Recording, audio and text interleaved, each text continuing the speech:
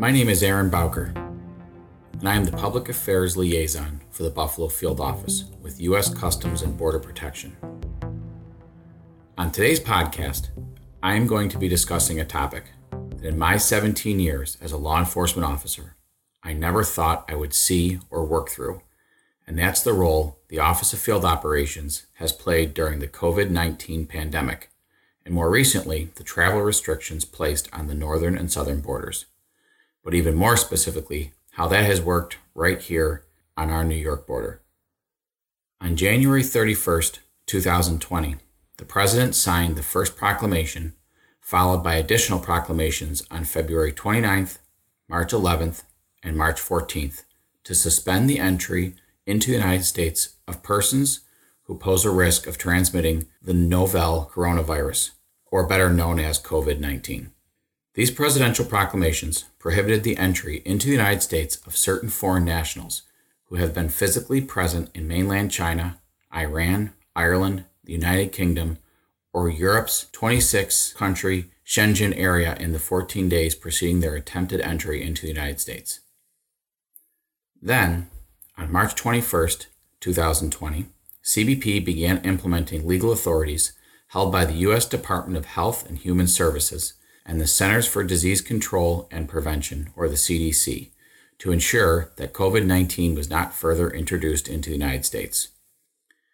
CBP introduced temporary restrictions that limited entry into the U.S. northern and southern land borders to persons engaged in essential travel, including lawful trade, emergency response, and public health purposes.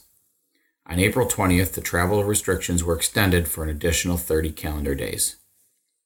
So that brings to question, what constitutes an essential traveler? U.S. citizens, lawful permanent residents, and certain other travelers are exempt from the restrictions on entry at U.S. land borders. These individuals will receive the same processing, evaluation, and potential CDC medical screening that all entrants undergo at U.S. ports of entry. In addition, travelers such as healthcare, infrastructure, and official government workers, to name a few. The travel restrictions have reduced passenger traffic by 90 to 95% at most locations in New York. However, commercial traffic continues to be processed, and CBP personnel are prepared to ensure the security of our supply chain. Supply chains, including trucking, are not subject to new travel restrictions. These supply chains ensure that food, fuel, and life-saving medicines reach people on all sides of the border. CBP continues to facilitate the cross-border movement of legitimate cargo as there has been no identified threat related to cargo shipments.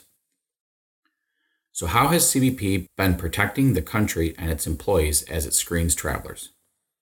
If CBP observes an individual who has symptoms of COVID-19 or who otherwise meets the CDC's COVID-19 screening guidelines, we will refer the individual to CDC, DHS medical contractors, or other local health officials for enhanced health screening. Our dedicated agents, officers, and mission support personnel are working tirelessly to protect America's borders, slow the spread of the virus, and facilitate the cross-border flow of food, medicine, and other essential commerce, while also ensuring the health, safety, and security of our workforce and the American people.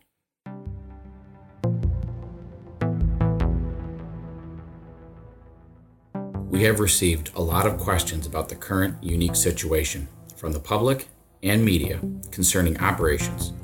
So we have gathered the most frequently asked questions in order to provide as much guidance to the public as we can. First question: how many CBP employees have tested positive for COVID-19? CBP is taking every available precaution to minimize the risk of exposure to our workforce and to members of the public with whom we interact. We have published information about employees who have tested positive for COVID-19 at www.cbp.gov/newsroom/coronavirus. Next question. How is CBP tracking interactions between employees who test positive for COVID-19 and their colleagues? CBP's Senior Medical Advisor and Occupational Safety and Health Team establish robust procedures to ensure that any member of CBP's workforce who is exposed to COVID-19 receives appropriate and timely medical evaluation, diagnosis, and treatment.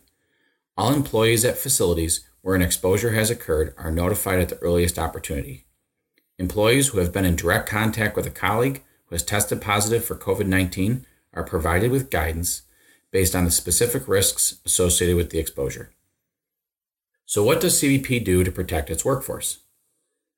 CBP has implemented a proactive, multi-layered approach to minimize our employees' exposure to COVID-19 as they fulfill CBP's critical national security mission.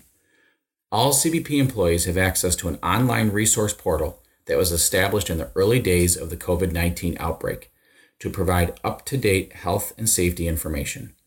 Among other information, the resource portal contains risk exposure guidance, job-specific PPE guidelines, workforce support resources, and CDC prevention guidance. CBP leadership, including the senior medical advisor, are providing frequent video and written updates to keep employees informed about this quickly evolving pandemic. Next question received was, what specific protective equipment is CBP providing to agents and officers? CBP took early action to ensure that all sectors and field offices have a ready supply of personal protective equipment, including nitrate gloves, N95 respirators, eye protection, and disposable outer garments. CBP also provided comprehensive guidance to all personnel on using PPE based on infectious disease risks, job functions, and job settings. So what about preparedness? Has CBP ever dealt with something like this? Yes, we have dealt with the past outbreaks of tuberculosis, SARS, Ebola, and other communicable diseases. CBP remains vigilant and is ready to prevent the spread of any communicable disease that we encounter. So does CBP have a contingency plan in place to continue to process trade and travel if a majority of its workforce becomes infected with COVID-19? Yes, CBP has business continuity plans in place to address the effects of pandemics, natural disasters, and other events. CBP continuously monitors staffing levels and will make adjustments as needed to accomplish the CBP mission and protect the American people. Why is CBP implementing Title 42 of the U.S. Code Part 265? This strategy will allow the U.S. government to slow the introduction of COVID-19 into the United States by expelling inadmissible individuals who have transited through countries experiencing outbreaks of the virus. This will reduce the CBP workforce's risk of exposure during processing and operations. At the same time, CBP will devote resources to combating the critical element that may try to take advantage of the crisis to further their illegal enterprises. So what about the land border travel restrictions? Is CBP closing the border? The U.S.-Canada and U.S.-Mexico borders remain open to essential travel, including lawful trade, emergency response, and public health purposes.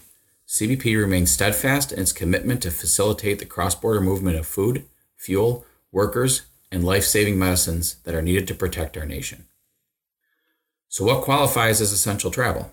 Essential travel includes, but is not limited to, individuals traveling to receive medical treatment, traveling to attend educational institutions, traveling to work in the United States, traveling for emergency response and public health purposes, engaged in lawful cross-border trade, like truck drivers, engaged in official government travel or diplomatic travel, members of the U.S. Armed Forces, and the spouses and children of members of the U.S. Armed Forces returning to the United States, and individuals engaged in military-related travel or operations.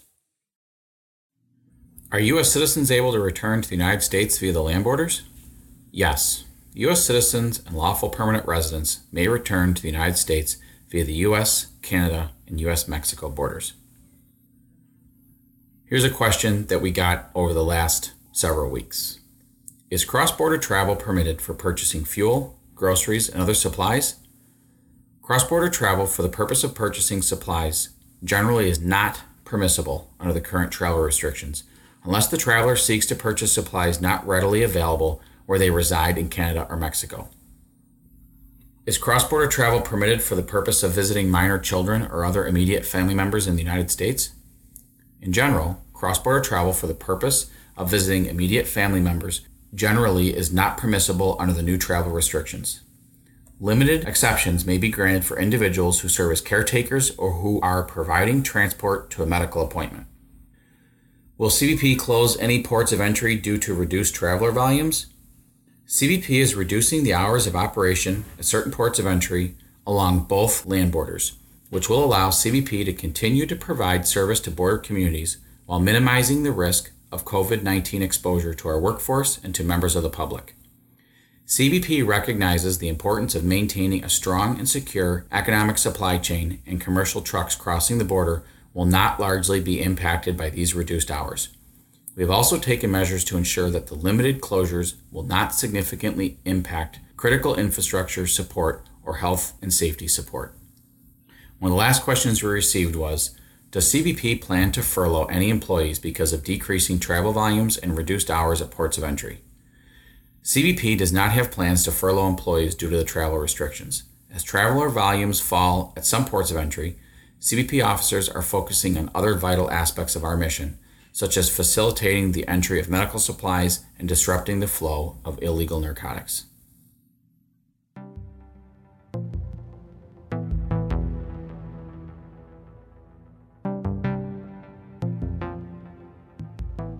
This concludes this portion of the Cross Border Podcast. We hope you find this episode informative. For more information on CBP's efforts during the COVID-19 pandemic, please visit our website at cbp.gov. We hope everyone is staying safe and healthy.